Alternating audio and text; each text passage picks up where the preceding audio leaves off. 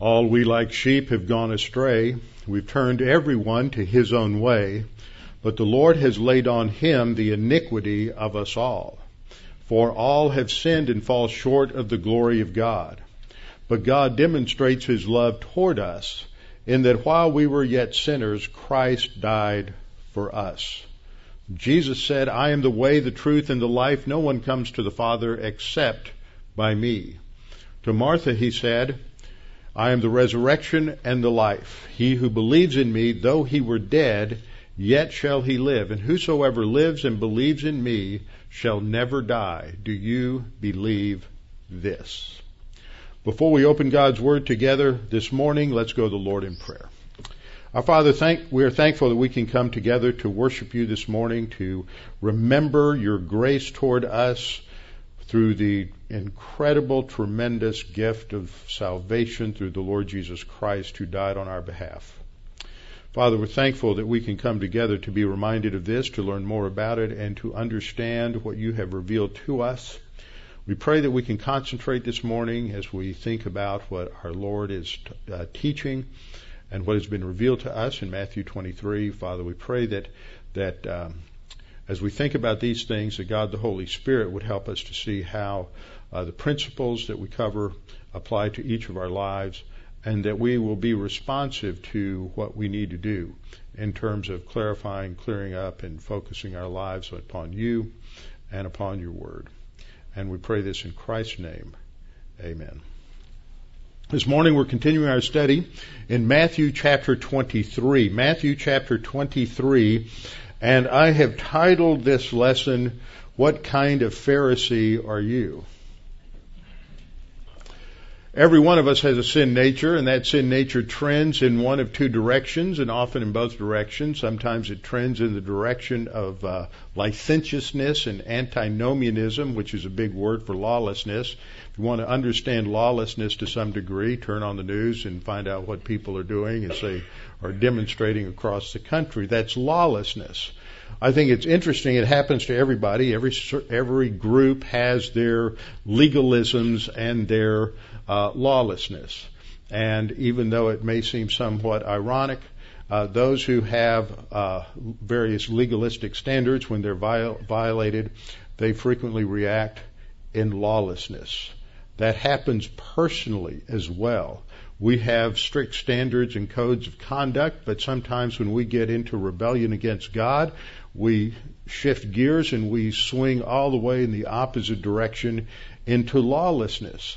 And there's elements of that we see in the Pharisees, and that's our focus in Matthew chapter 23 as Jesus lowers the boom and announces serious condemnation on the Pharisees of that generation.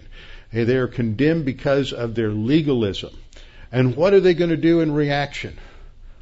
Lawlessness. What are they going to do?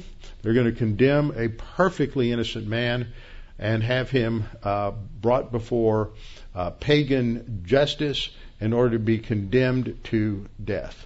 And he does not deserve it. So we see that, and understanding that principle will help you a lot in watching human behavior, watching some of the things that are going on today, as well as just might be a little helpful for those of you who are parents in understanding the behavior of your children.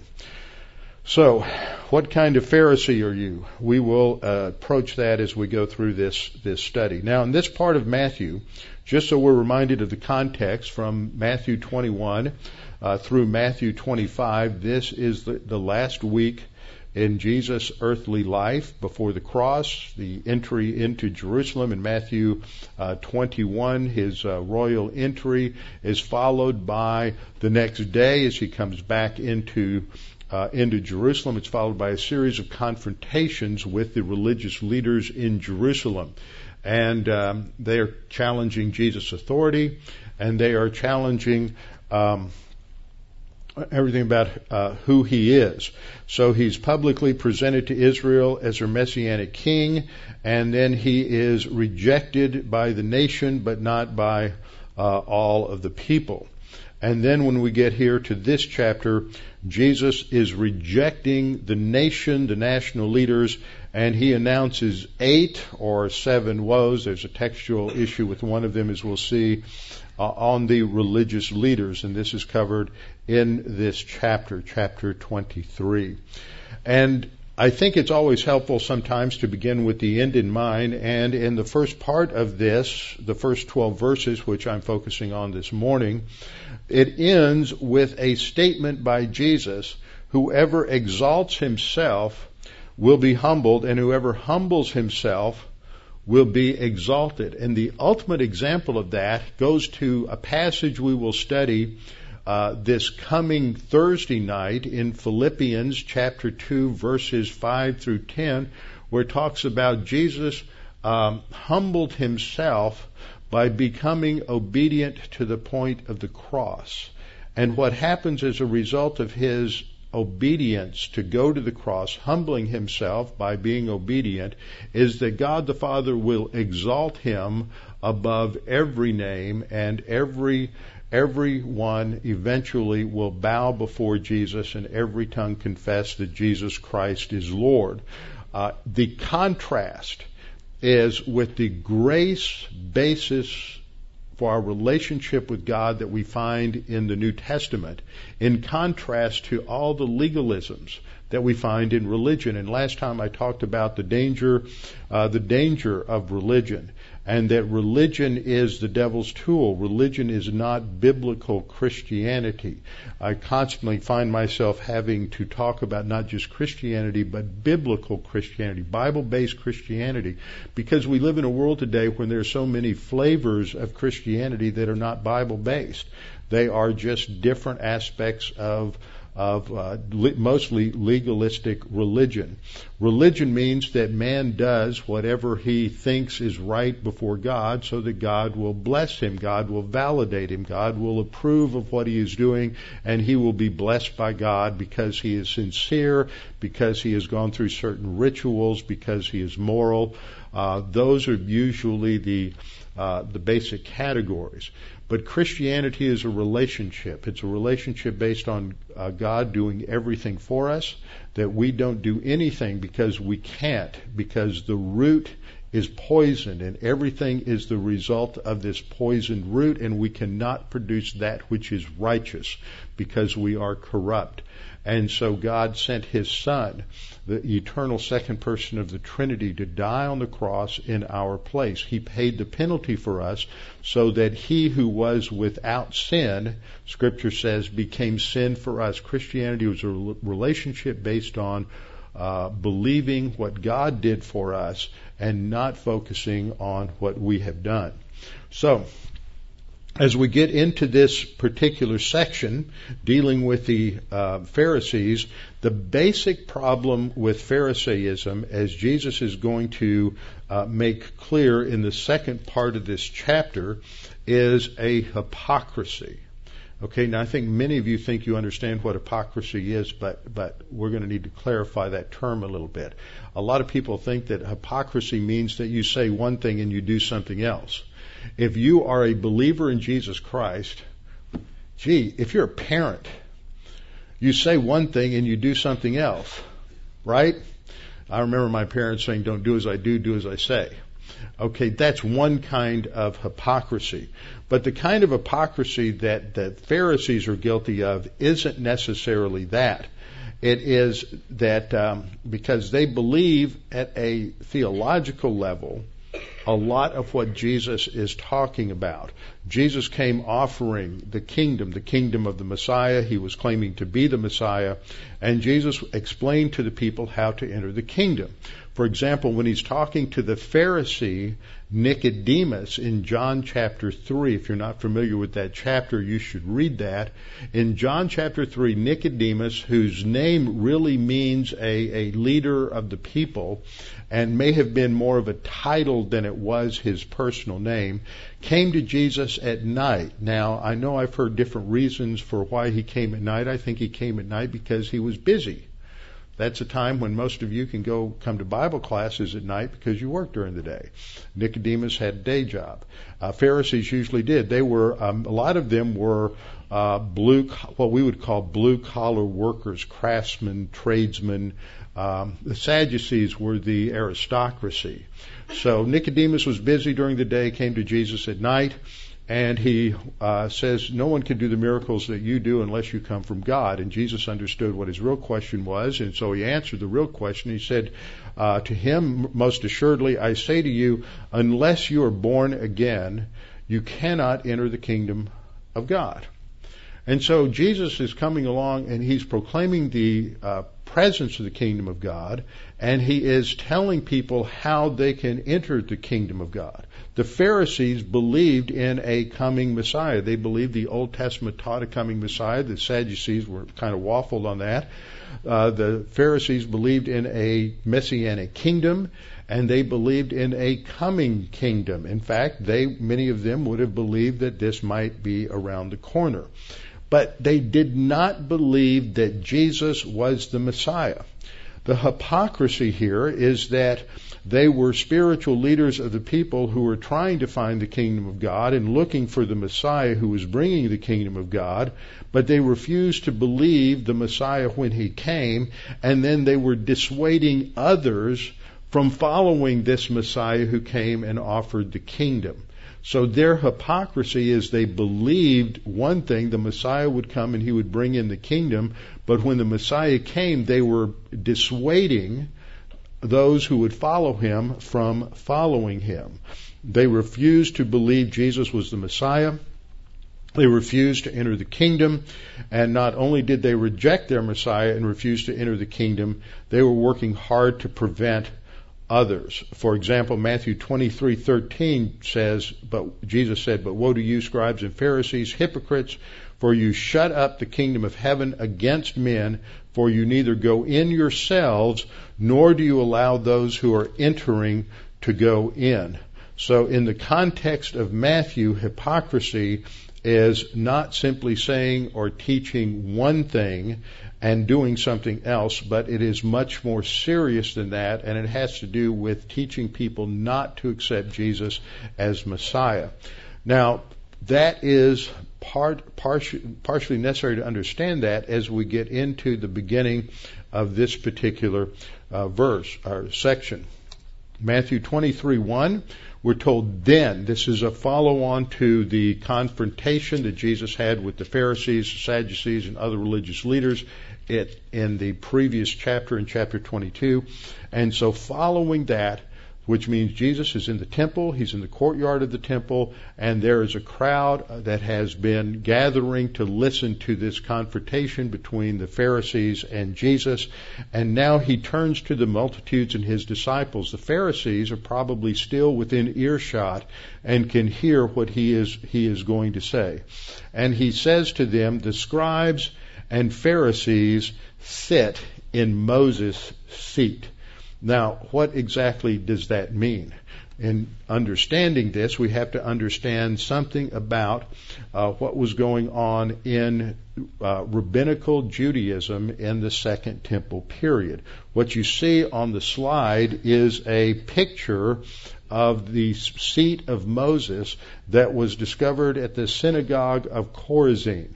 And this was a feature in every synagogue at that time, that there was one seat, and in many cases it would be like this one. It would be carved from stone. It would be somewhat ornate and significant. It was not sat in by just any rabbi or any teacher. It was used only on special occasions.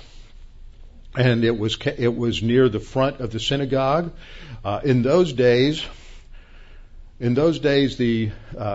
if you were the rabbi or you were going to adjudicate certain circumstances based on the Torah, then you would sit somewhere. You would sit on the bema, or you would sit in the seat of Moses. If you were teaching, the rabbi sat and everybody else stood up for 2 or 3 hours. And this was true even in the early church for the first 2 or 3 centuries. And still true in Eastern Orthodox churches. You go and the people stand. I wonder how long y'all would last.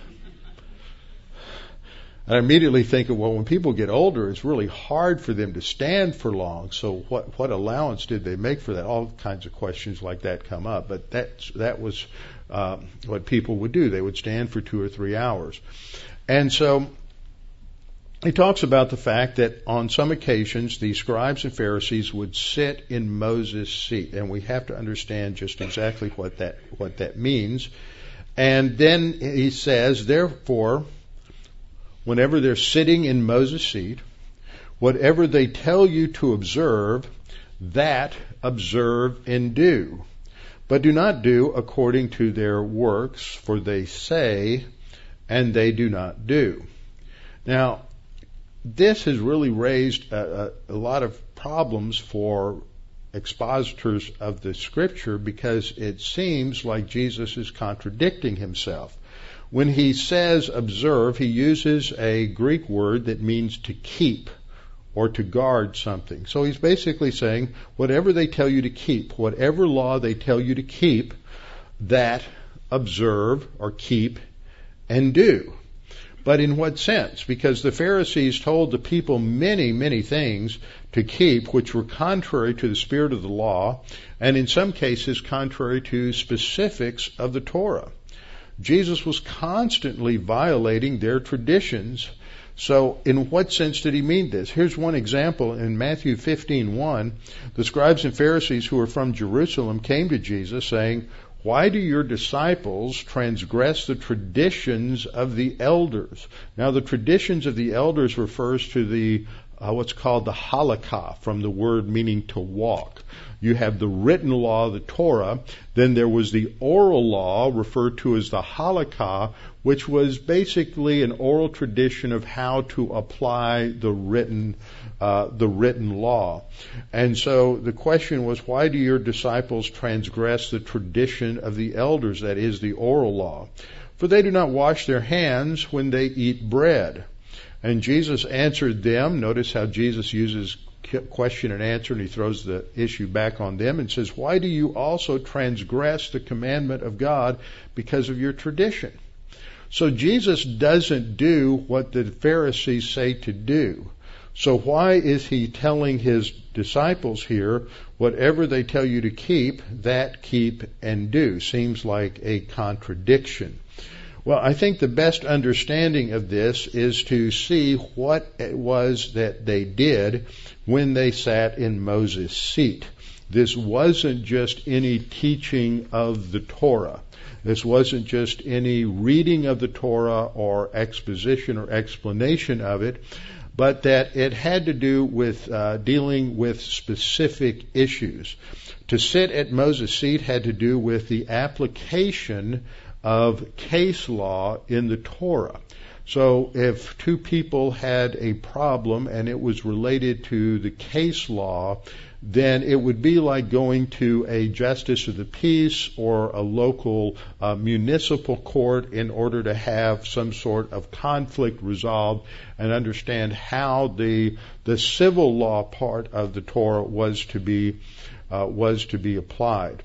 So they were coming to the Pharisee, the one who sat in Moses' seat, in order to get a resolution to a matter of law.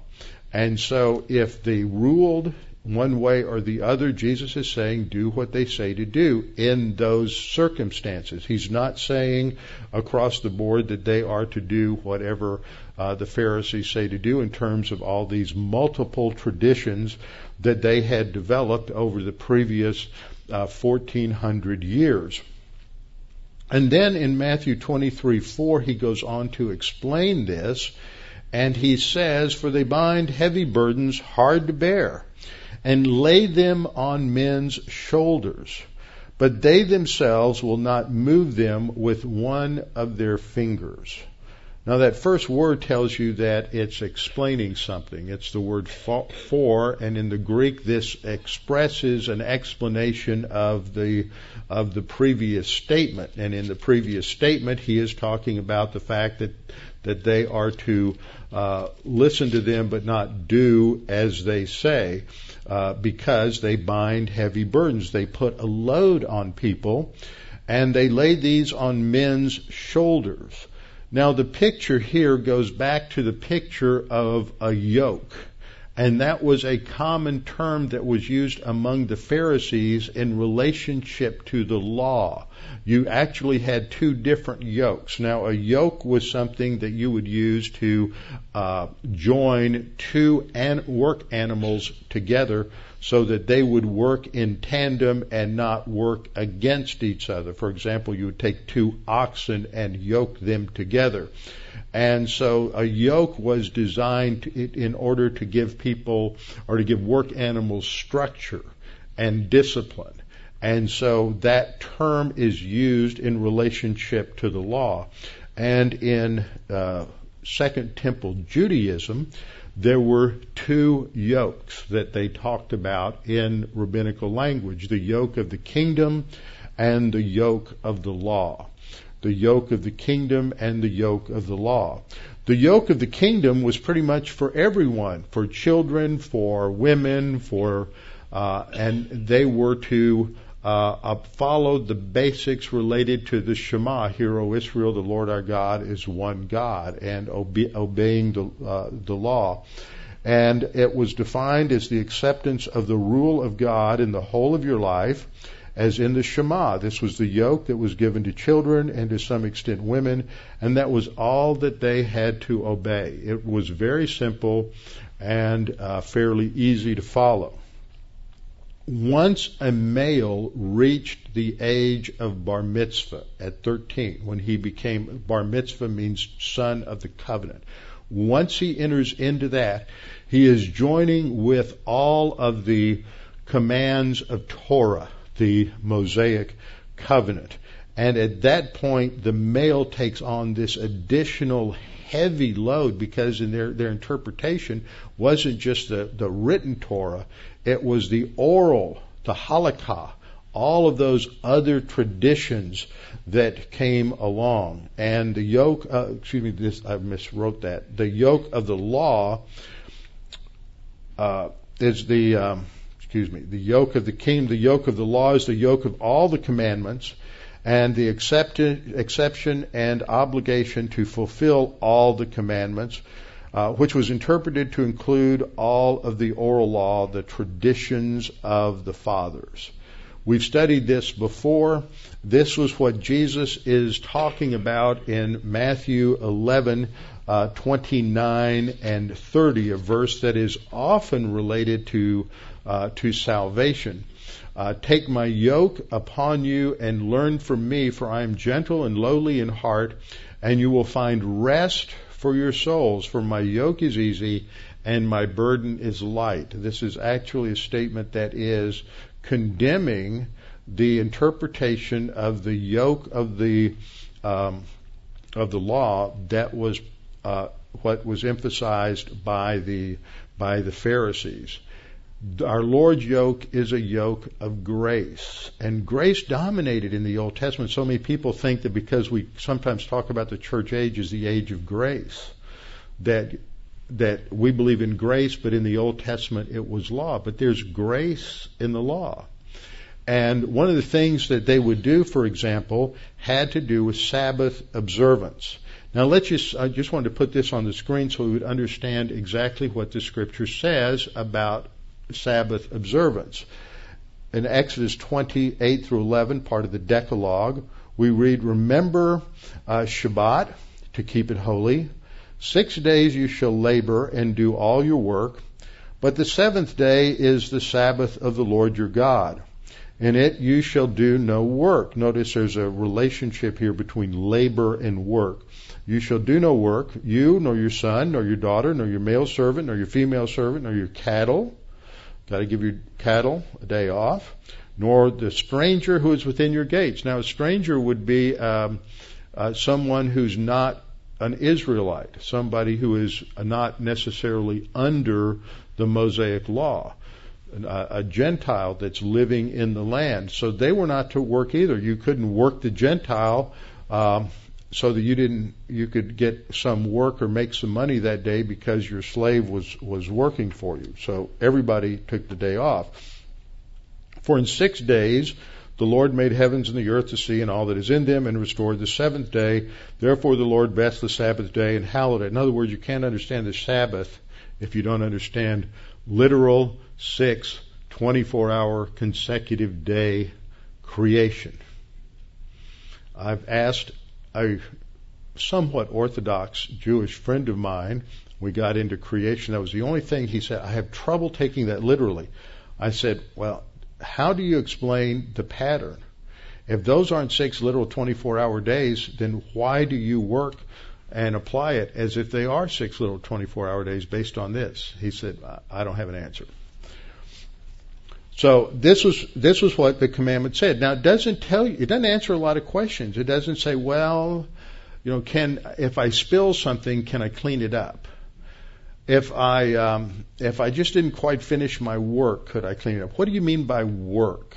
How are we going to define work? When is it? And some people take this to mean ordinary work, so you can do some other things that may involve exertion or effort. For example, a hobby or something like that on your day off. So how do you apply this?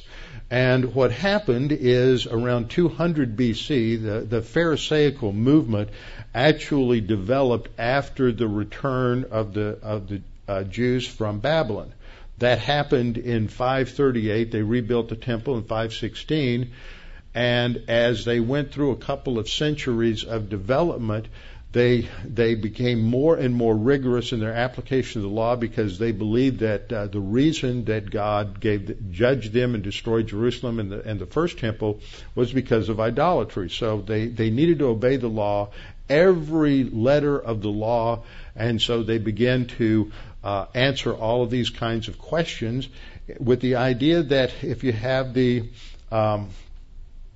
all of the 613 commandments in the law, that if you build a fence around them with other laws to prevent you from getting to those 613 laws in the middle, or 513 laws in the middle, then what would happen is that you would protect yourself from violating any of those core laws.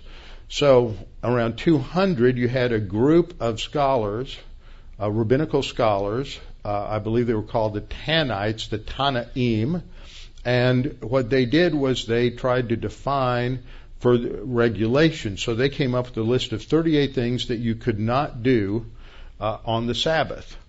And of course, each of those then required a little further definition. For example, they said you can't harvest on the Sabbath. You can't do work on the Sabbath, so you can't harvest. But then questions came up, well, what exactly does it mean to harvest? And so they came up with an additional 20 or 30 regulations defining what it meant to harvest. And part of that would be that if you're walking through a field and a grain stalk has fallen on the ground and you kick it and the grain comes off the stalk, you've harvested. Okay, so you have all these regulations. If God worked in the 7 days of creation and He created light, then doing anything that generates light would be labor. So what you'll see if you go to Israel is when you go into a hotel, you can't push a button on the elevator to go from floor to floor, because when you press a button on an elevator, it illuminates.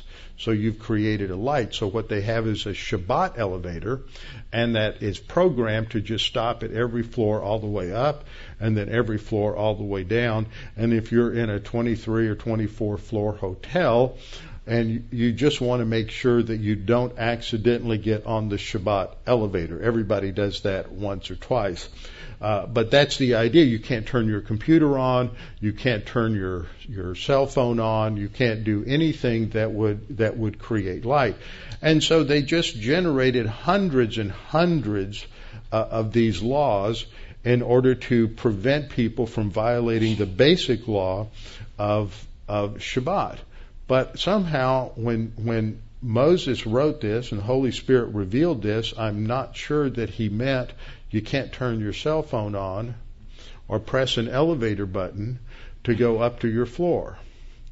But they got down into the minutia, and this involved dietary laws and food and all kinds of other things, down to very, very fine details. So the Lord really, in giving a broad command, leaves a lot of room for application and freedom within the application of that law. But the Pharisees were legislating everything down to the smallest detail.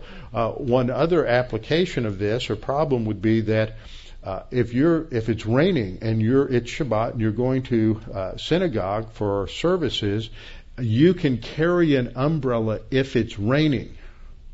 So you carry the umbrella, it's raining, you go to synagogue, but then it stops raining. But you can't. So if it's not raining, you can't carry the umbrella home. You have to leave it at the synagogue. So a lot of these rules were real problems. So that's why Jesus is saying that they are putting heavy burdens upon people. And then in verse 5, he goes on to say, but all their works they do to be seen by men. Now, if we look at verse 3 again, which says, therefore, whatever they tell you to do, observe and do, but do not do according to their works. Now he defines those works here in verse 5. All their works they do to be seen by men. They were motivated by approbation lust. They wanted to get God's approval, and they thought if they got the approval of men, recognition of men because of what they did, then that was great, and that would have value for eternity. So they did these things in order to be seen, in order to be recognized. So it appeals to the lust patterns of their sin nature. And one of the ways that they would apply this is they said they make their phylacteries broad and enlarge the borders of their garments. So there are two things that are going on there. One is the phylacteries, and I have a picture up there, and you can see 3 men in the picture, each of whom are wearing their phylacteries or their tefillin. The box on the head is also on the wrist. You see in this next slide a picture of the tefillin and the wristbands that would be worn along the forearm of the individual. You can see how they are wrapped here and here along those forearms, and there's a very specific way in which they are wrapped. And inside those little boxes there are scrolls, parchment scrolls of Scripture, Deuteronomy 6, 4 through 8, Deuteronomy 11, 13 to 21, Exodus 13, 1 through 10, and Exodus 13, 11 to 16. Now, you would say, well, why don't you say 13, 1 through 16? And that's because in everything I read, it broke those into two sections, even though it's one continuous thing of Scripture. And that's because would be how they broke that according to their tradition. So I'll just show you a couple of these verses. Deuteronomy 6:8, you shall bind them as a sign on your hand, and they shall be as frontlets between your eyes. What's interesting is that they're taking this in a hyper-literal sense, that in their application of that. But Jesus doesn't say you shouldn't wear the things at all. What he's dealing with is the fact that they think that because they have done the external action, that they've done it spiritually. That the external symbol that they have bound the Word of God to their head, meaning their brain, means that they've actually done that internally. Deuteronomy 11:18 says, therefore you shall lay up these words of mine in your heart and in your soul. That's the main command. It's not the physical, literal binding. You lay up these words of mine in your heart and in your soul, bind them as a sign on your hand, and they shall be as frontlets between your eyes. So what they were doing is a visual to make everybody know that this is what they were doing. And so this shows that they're basically focused on their own glory, and so they are self-seeking and they are self-righteous, and that's their motivation for obeying the law. The second thing that the passage says is that they're enlarging the borders of their garments. And in Numbers 15:38, they were told, "Speak to the children of Israel, tell them to make tassels on the corners of their garments." What that meant was that they were to leave the threads at the bottom of their robes. They wore a long robe. Leave those threads loose and just tie them up, and that would be a reminder. Verse 39, "You shall have the tassel that you may look upon it and remember all the commandments of the Lord and do them." So this is a reminder. Now what happened towards the time of Jesus is that they took the phylacteries and they were made bigger and bigger. I looked for it. I have a picture somewhere. I saw a display down in the Western Wall tunnels that since has been moved, and the phylacteries the boxes were 2 to 3 times larger than what they wear today. It was all about show. And what happened was going on with the hems on the garments is they were letting these get longer and longer, and all of this would be a sign of spirituality. Sometimes you might see this with people walking into church with a really big Bible or a certain kind of Bible. It's something that draws attention to the Bible or their notebook. It's just a sort of an ostentatious display. Now, I found an example of this in the Babylonian Talmud. Now, the Talmud is a commentary on the Mishnah. The Mishnah was a collection of the teachings of the rabbis from about 200 BC until 200 AD. And in 200 AD, a man by the name of Judah the Prince, Judah Hanasi in Hebrew, Yehuda Hanasi, that he organized, systematized all of this oral tradition, and that became the Mishnah. After that, the rabbis wrote commentaries on the Mishnah. That became known as the Talmud. And so there are 2 Talmud traditions. There's the Babylonian Talmud and there's a Jerusalem Talmud. And this is from the Babylonian Talmud in Tractate Sotah 22a, where it reads, "Our rabbis taught, who is an Am Haaretz?" Now that is Hebrew for who is a person of the land. But that's a very pejorative insult, because a person of the land was we would call him a secular Jew, non-observant Jew. They saw this as somebody who had no religious inclinations whatsoever. So this is a bad thing. So they're going to describe what it means to be Am Haaretz, or a person of the land. Person of the land is someone who doesn't recite the Shema morning and evening with its accompanying benedictions.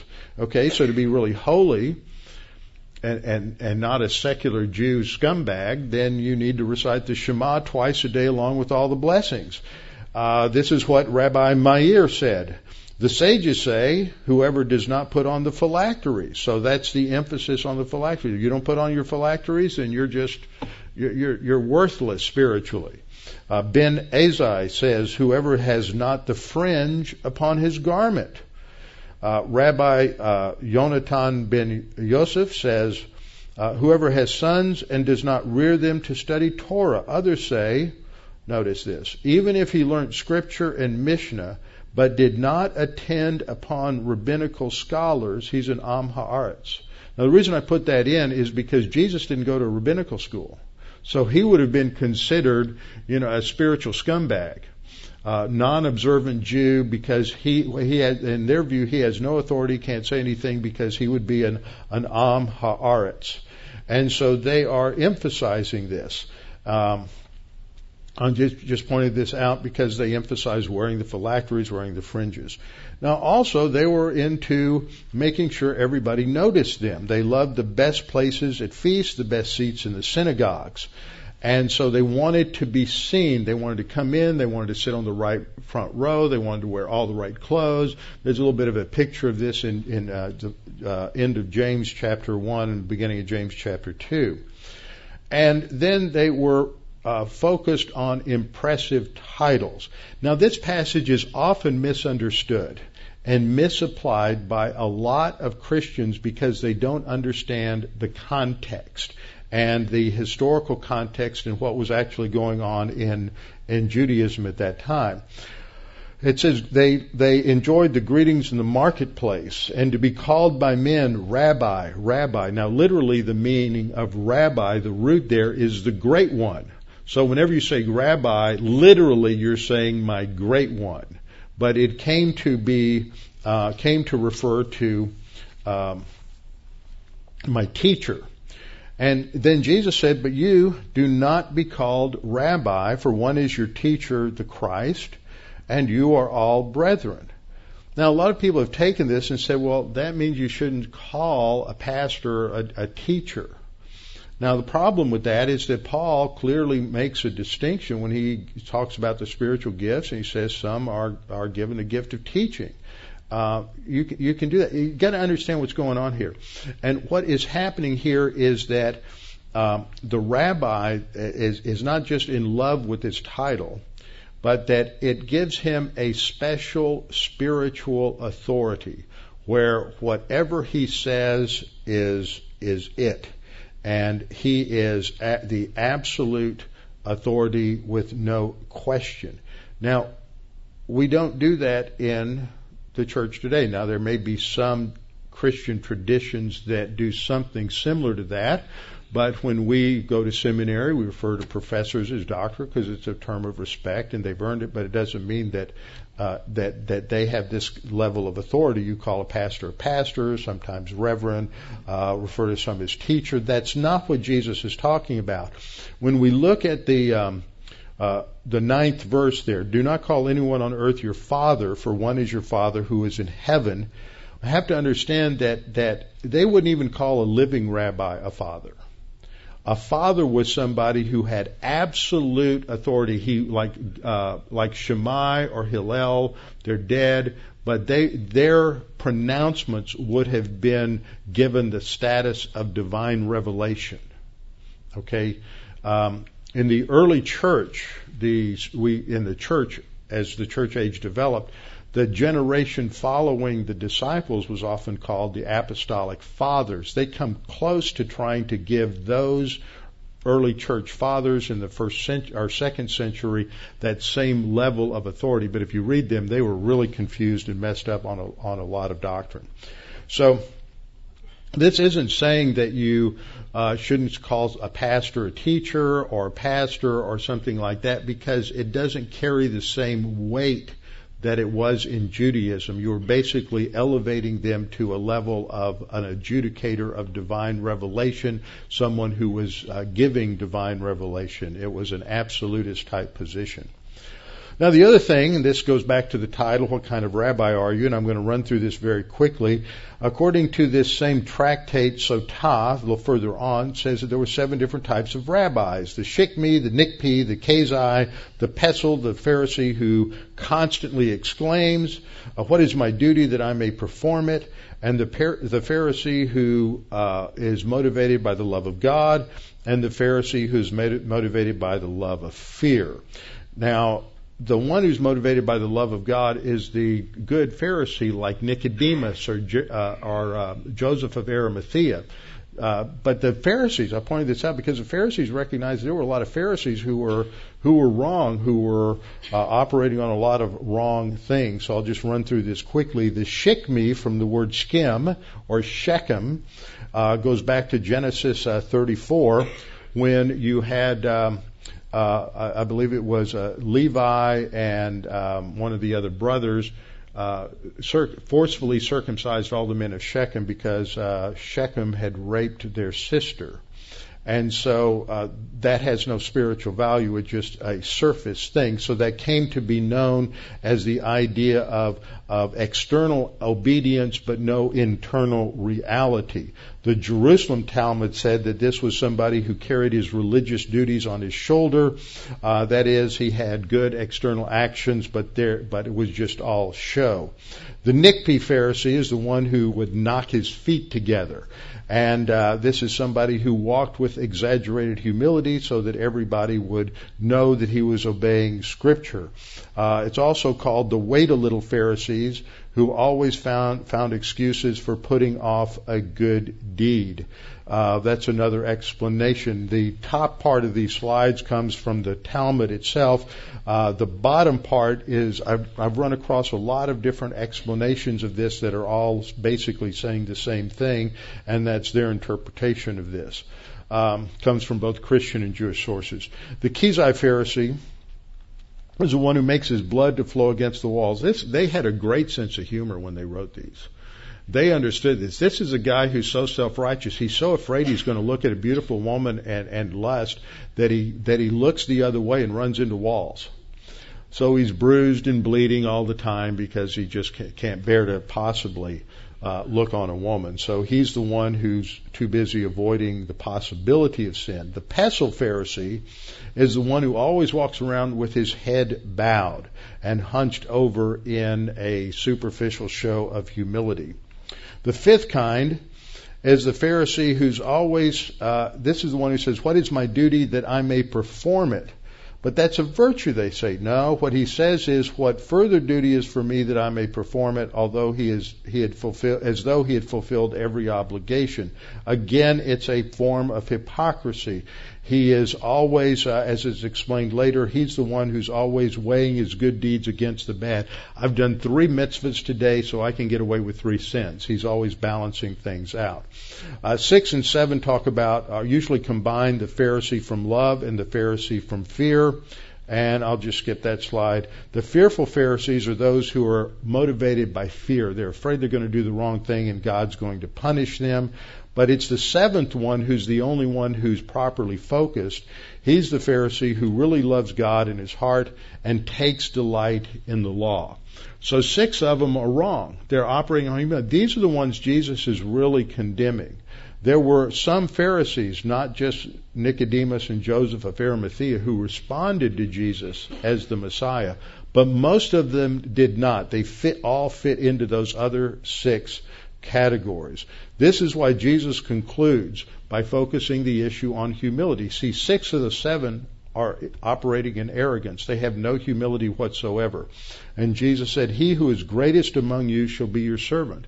In 6 of those, they're all looking to be served by others and to have people honor them with the titles and with the names and sitting up in the front of the synagogue and always being publicly recognized. And Jesus said, "Whoever exalts himself will be humbled, and he who humbles himself will be exalted." How do you humble yourself? By being obedient to the Lord, humbling yourself under the mighty hand of God, and God will exalt you. With our heads bowed and our eyes closed. Father, thank you for this opportunity to study these things, to be reminded of the dangers and the evil of religion and religiosity, the dangers of superficiality, and the horrible danger of those who sought to prevent people from following Jesus, from responding to him as Messiah, or accepting his offer of the kingdom. These are the true hypocrites. Father, we pray for each one here that we may evaluate our own lives in light of your word, that we might not succumb to superficiality, simply external obedience, but that we might see a true transformation from the inside out, that we may be grace-oriented and humble under your mighty hand, focusing on who you are and what you have provided for us. Father, we pray that there's anyone listening this morning, listening to this lesson, that they would understand that there's nothing we can do to gain your recognition or to please you. Scripture says all of our righteousnesses are as filthy rags. The only way that we can have righteousness is for it to be given to us. And as Isaiah 53:10 says, that is what the Messiah came to do, is to justify the many, to make righteous the many. And as Abraham was justified by faith alone, that he believed God and it was accounted to him as righteousness. So this is how we gain righteousness, is by believing the gospel, and we are credited with the righteousness of Jesus Christ. So if you have never responded to the gospel or heard the gospel before, the good news is that salvation and eternal life are yours simply by believing that Jesus died for your sins. Now, Father, we pray that you challenge us with what we've learned this morning. In Christ's name, amen.